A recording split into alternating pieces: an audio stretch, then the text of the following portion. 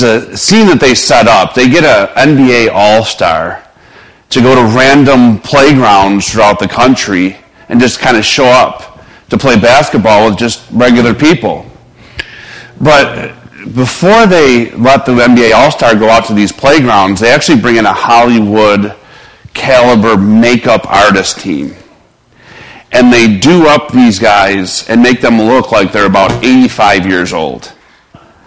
I mean, they put on the clothing. Some of them sometimes they'll have like a cane with them, and it's incredible, the makeup that they do. There's no possible way you could tell by looking at them that they're wearing makeup. They really, truly look like they're 85 years old. And then they show up in these playgrounds, these basketball courts, and they step out, and of course the cameramen hide. There's hidden cameras everywhere. And they approach these young guys playing basketball, and they say, "Hey, can I play with you?" You know, and it's just so much fun to watch the reaction on their faces that this old guy wants to play with them. And eventually he was able to get the ball, and you should see the look on their faces as this guy, this 85-year-old man, is just draining these threes from downtown like it's nothing. Putting the basketball in between his legs and doing a reverse layup. And it's just so much fun to watch the reaction on the faces of these kids playing basketball. And of course comes the funnest part, is the time of the big reveal, right, where the NBA All-Star will take off the mask and undo some of the makeup, and they can see that this is actually Kevin Durant or whoever. And it's just a tremendous amount of fun. There's this big reveal. Here's this 85-year-old that is doing things that an 85-year-old shouldn't be able to do, and they begin to wonder, who then is this? And I can't help, every time I watch it, I can't help but think of our Savior, Jesus Christ. As he was fully man, as he walked the earth and proclaimed the gospel, he began to do things that mere man shouldn't be able to do. And everybody begins to ask, who is this that can preach like that can heal like that can perform these miracles? And of course, we know as we're reading the story, we know that this is the glory of God himself veiled in humanity. But they don't know that. They're just as clueless as those other kids on the basketball court, wondering who this 85-year-old is. Until we get to this passage. When Jesus, for a moment, takes off that veil and lets three of the disciples see who he truly is. He kind of prophesizes this in verse 9, the opening verse. Truly I say to you that some standing here will not taste death until they see the kingdom of God, after it has come with power. And then Mark tells us after 6 days, we ought to pause right there. That's alarming. Mark gave us detail and time length, right? I don't know if you've noticed, but everything that he said is next and immediately, at once. So when he tells you specifically 6 days, we ought to pause. And if we were looking at this from a Jewish mindset, if we had full knowledge of the Old Testament, we might think about the 6-day journey to Mount Sinai that Moses took.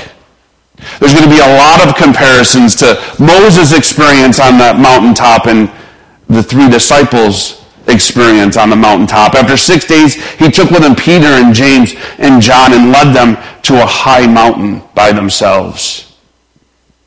And he was transfigured before them. Oh, that's easy to just kind of keep reading, but let's stop there for a second and think about this. Think about what that would have been like if you're on that mountain. The experience that would have been. It says that he's transfigured. The Greek word there is metamorphi. And it's where we get our word metamorphosis. We all learned that word in probably second grade. The reason why I say second grade is because Ellie's in second grade, and she told me a few months ago that they had a pet caterpillar in class. And I knew where that was going, but she didn't. And then after some time, she ran home and said, the caterpillar turned into a butterfly. It changed. This is the image that we have here. Here's Jesus in fully man form, and then suddenly he metamorphoses, he changes before them into the glory of God and to God himself. It says, and his clothes became radiant, intensely white, as no one on earth could bleach them. An unearthly white. Think about that. How can you? Picture a white that you've never seen before. This is what they're trying to describe. This is an overwhelming light radiating off their Savior. It isn't just that it was coming out of his skin and his face. Matthew and Luke tell us that even his face was shining as bright as the brightest sun could possibly shine. But even his clothes transcended this incredible, powerful light. If you have a hard time picturing what that might look like, try to picture then the faces of the disciples as they're gazing upon this. Sometimes looking at the face of somebody witnessing something tells all that we need to know. I remember many years ago I was with Ellie. I brought her downtown Buffalo for the Christmas tree lighting. And it was this thing where they actually shot a firework into this tree, and then there was this big explosion, and the tree lit up, and it was an incredible thing to see. And I didn't get any of it on video or camera because I couldn't stop taking pictures of my daughter's face as she watched this take place. Her face told it all. And as we would gaze in our mind's eye at the disciples' face, as they're watching this transfiguration, as they're experiencing this light beaming before them,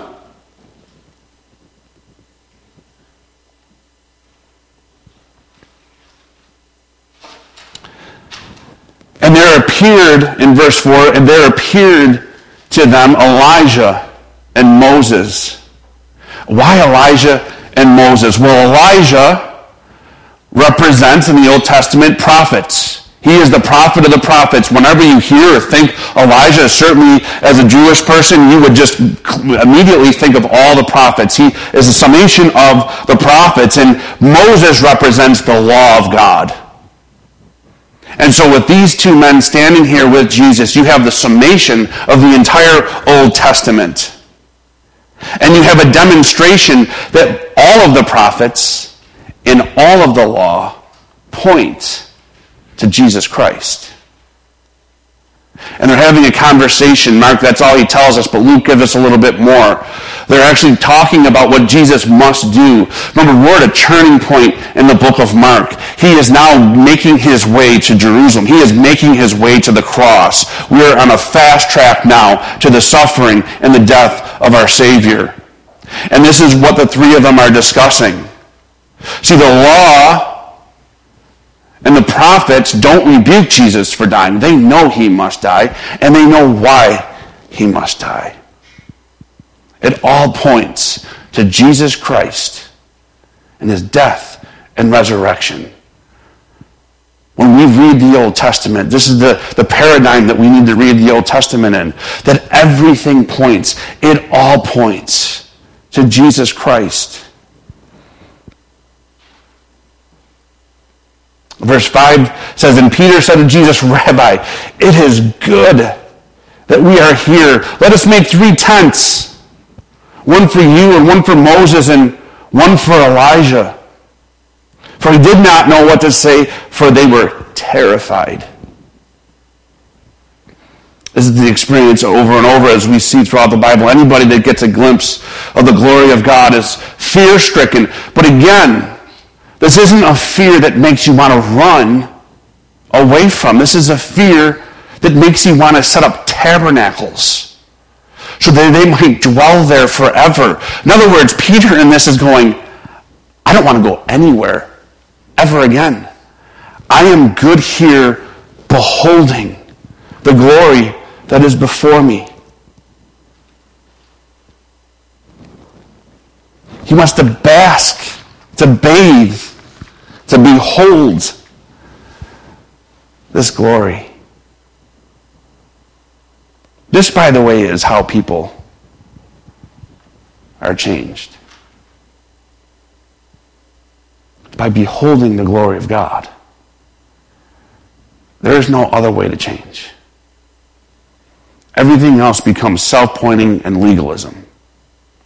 There's a lot of application in the Bible. There's a lot of step process. There's a lot of things that we can do.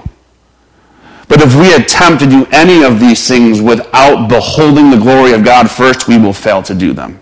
Amen? And even if we were successful in them, all that would create was a boastful person, a self-righteousness. But it is by beholding the glory of God that one softens, one changes, one leans in. You cannot behold his glory.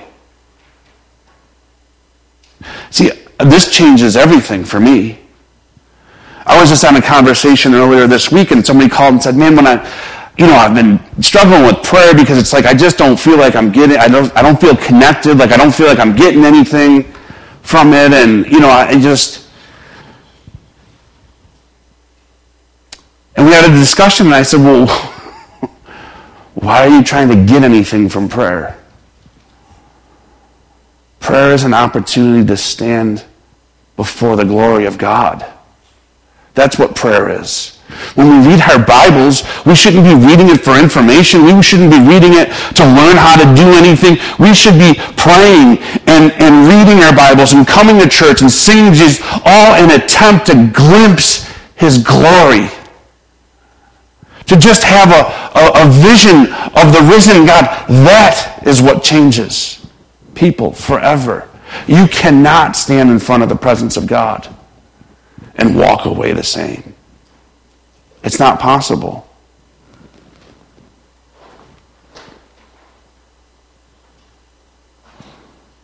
So he says, let's build a tabernacle. Let's build 3 of them, one for each of you. We're just going to stay here. And it says he was filled with terror, but he was drawn to this. And if he's afraid now, this next verse 7 is really going to terrify them. It says, and a cloud overshadowed them. And a voice came from the cloud. Can you imagine? This is the cloud, the pillar. This is the pillar cloud. This wouldn't have been lost on them. As they saw this come in, they would have thought about the Exodus. They would have thought about all the stories they had heard. And every time they're on the Old Testament talks about a cloud, this pillar cloud, it is the presence of the Father, the God of all. They know exactly what's taking place, and it overshadows them. And out of that cloud booms this voice. This is my son. Listen to him. This is goes back to what Jesus told Peter a little while ago, a few weeks ago, when he says, well, who do you say I am? And Jesus says, you are the Messiah, you're the Son of God. And Jesus responds, blessed are you, because flesh did not reveal that to you. Only the Father who is in heaven can reveal that to you.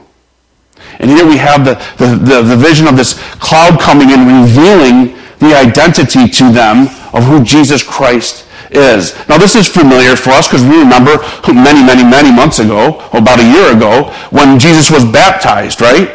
And the cloud came, and out of that thundered a voice, and it said, you are my son with whom I am well pleased.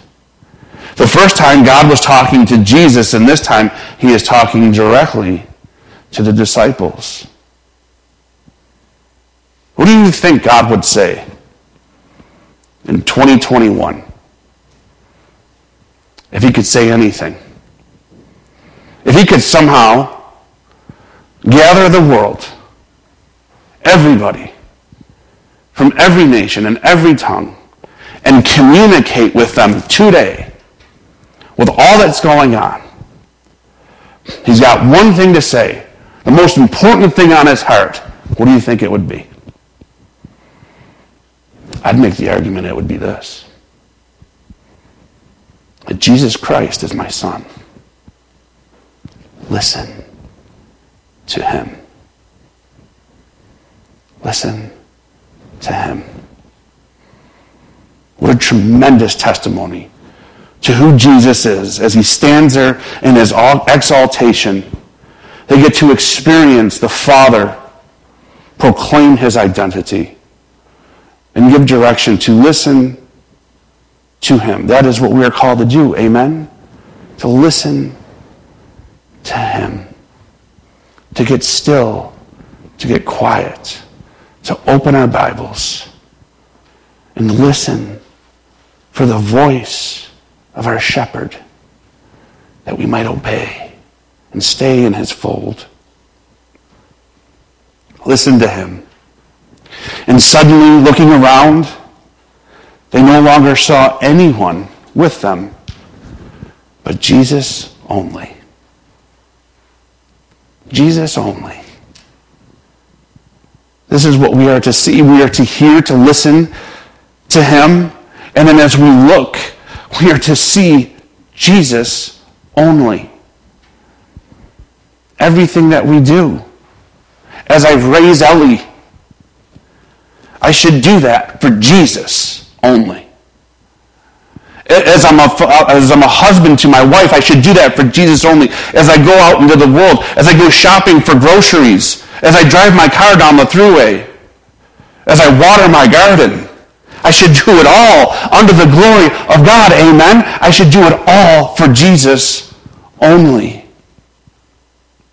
See, the law and the prophets once stood with Jesus, but nobody has eternal standing with Jesus Christ. Nobody has eternal standing with Jesus Christ. And it could all perish. And you know who will remain? Jesus. He will remain. The prophets might go. The law might fail. The government might make laws against our church. The world might try to take marriage from God. They can beat Jesus, make him carry his cross. They can hang him on that cross. They can stick his side with a spear. And you know who remains? Jesus only. It's all Jesus. Matthew 24, verse 35 says, heaven and earth will pass away, but the word, Jesus, will not pass away. He will remain. And so they see Jesus only. And as they're coming down the mountain, Jesus charges them to not say anything to anybody, but this time he gives a time limit on it. This is kind of different. We're used to kind of Jesus going, don't tell anybody, and that's kind of like an absolute, just don't say anything. But this time in verse 9 he says, don't tell anybody until the Son of Man rises from dead. So he gives them a time limit. After this event takes place, tell everybody. You're free to tell everybody what it is you experienced here. But don't say anything until then. And in 10, 11, and 12, they ask for some clarification. They ask about the first coming of Elijah, and Jesus explains to them that John the Baptist was the one like Elijah, that he has come and they have done whatever they wanted to him. And the disciples begin to see. Remember the blind man he started to see, and now things are becoming clearer and clearer to the disciples. So why do we have this testimony? We have this in all the synoptic gospels, all three gospels. Why is it? I think there's three reasons. There could be many more reasons, but we'll talk about three briefly here. One was to encourage them. It was an encouragement. Remember, in the context of which this takes place, Peter has this incredible experience where he says, you are the Messiah, you are the Son of God, and Jesus is delighted. He's got this awesome reaction. So their hopes are high, right? And then he immediately tells them, I must suffer lots of things. I must be rejected by the world. I must die, and I must rise again. This was a crushing thing for them to hear. This is not something they looked forward to at all, and it wasn't anything that they understood. It was confusing and really downright depressing. And Peter tries to talk them back from that, and then is rebuked harshly. And then Jesus calls in everybody and gives them the good news that if you're going to follow me, you're going to suffer. You're going to be rejected. You may even die. It is a difficult thing to follow Jesus. And so, even as I preached that sermon, it was kind of a heavy-hearted sermon to preach. You know, imagine the disciples and their discouragement from all of this. And so he shows them this vision to show them that I will remain, that the decision to follow me is well worth it.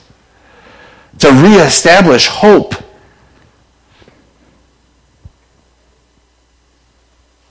When you picture Jesus Christ, who do you picture? Think about him right now. What does he look like? Does he look like this?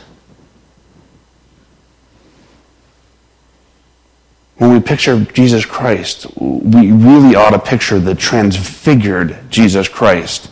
We understand that he came in humility, but he moved from humility to exaltation. He came in humility. He's coming as king. As he sits now, he's the king. Remember what he said. It's not going to be done. It is finished. It is done. See, the exalted, risen Christ ought to give us hope. This is a world filled with opportunities to lose hope. Amen? I mean, just the sickness and the death and the cancer and the tragedy and the abortions. I mean, we live in a country that just aborts babies left and right and then throws parades that they should be able to do it. It's disgusting. There isn't any hope when you look out into this world. But then when we remember the exalted, risen Jesus Christ, it should regain our hope, reestablish our hope that it's not going to always be this way. He's on his way back. And there won't be a veil this time. He will come back, and every knee will bow, and every tongue will confess. We must hold on to the exalted, risen Christ. Because the exalted, risen Christ gives us courage.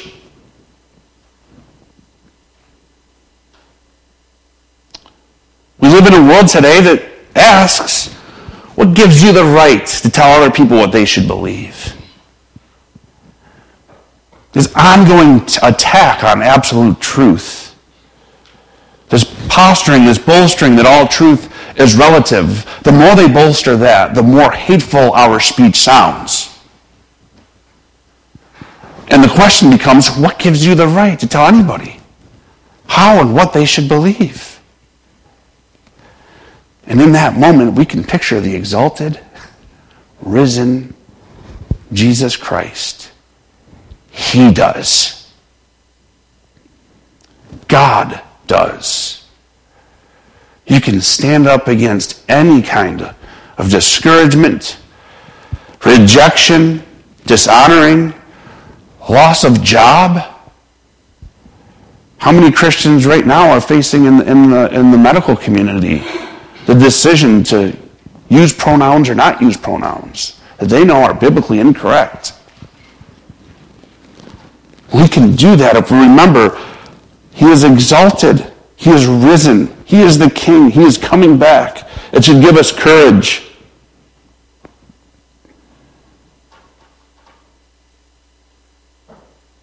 It should give us perseverance. The exalted, risen Christ gives us perseverance. Humans can withstand a lot when we know that suffering is only temporary and the reward is great. What is it worth it to you to someday stand before this incredible risen Christ, so bright, so pure? There's this terror, but yet we can feel such love. One of the accounts is they fell down, the three disciples fell down, and then we have Jesus reach down and touch them and say, fear not. The love to stand before this and to hear him say, well done, good and faithful servant. I say bring on everything and anything. It is worth my life. And anything. If it means that someday I will experience that moment.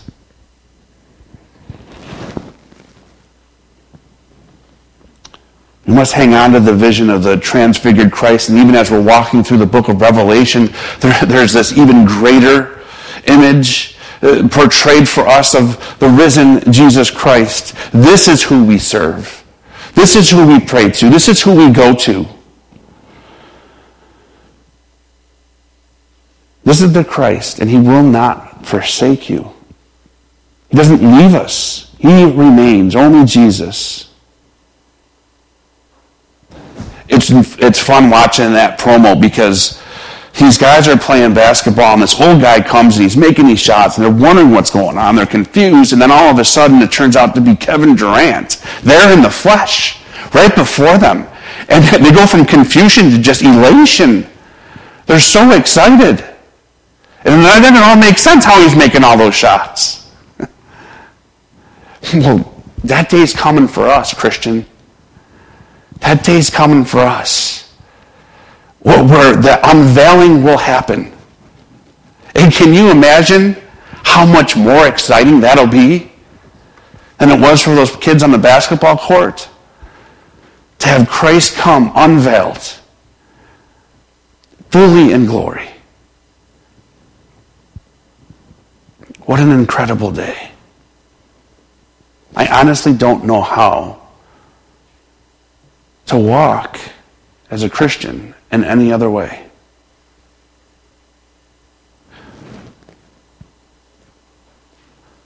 I'll close with this. This is what they said in 2 Peter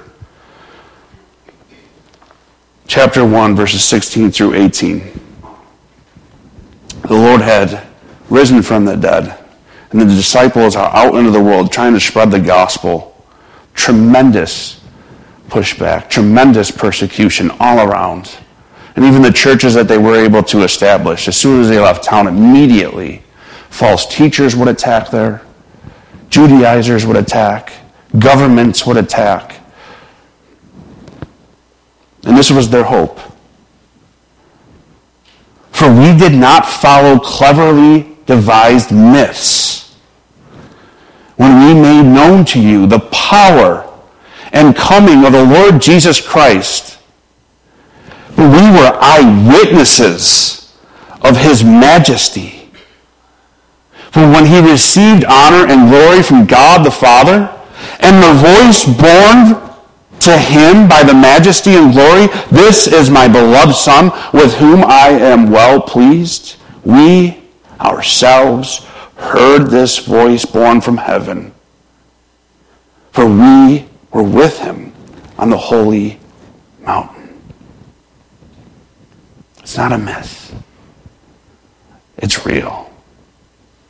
Amen? Heavenly Father, thank you for giving us glimpses in this time of veiling. Help us to remind us, Father God, that as we walk in the Christian path, Lord, that so many things are still very veiled, God. But please place it into our hearts. Help us to remember daily, God, of the exalted Jesus Christ, the one who stands in power, the one who's on his way, ready to return, to restore all things. Father, allow this reality to sink into our hearts, Lord, that we might not tremble in the face of difficulty and persecution, God, that we might not lose hope as we continue to experience the curse of a fallen world, that all of our hope and all of our obedience and our eyes and our ears are fully on Jesus only. It's in his name we pray. Amen. So I had one song planned for the closing, and I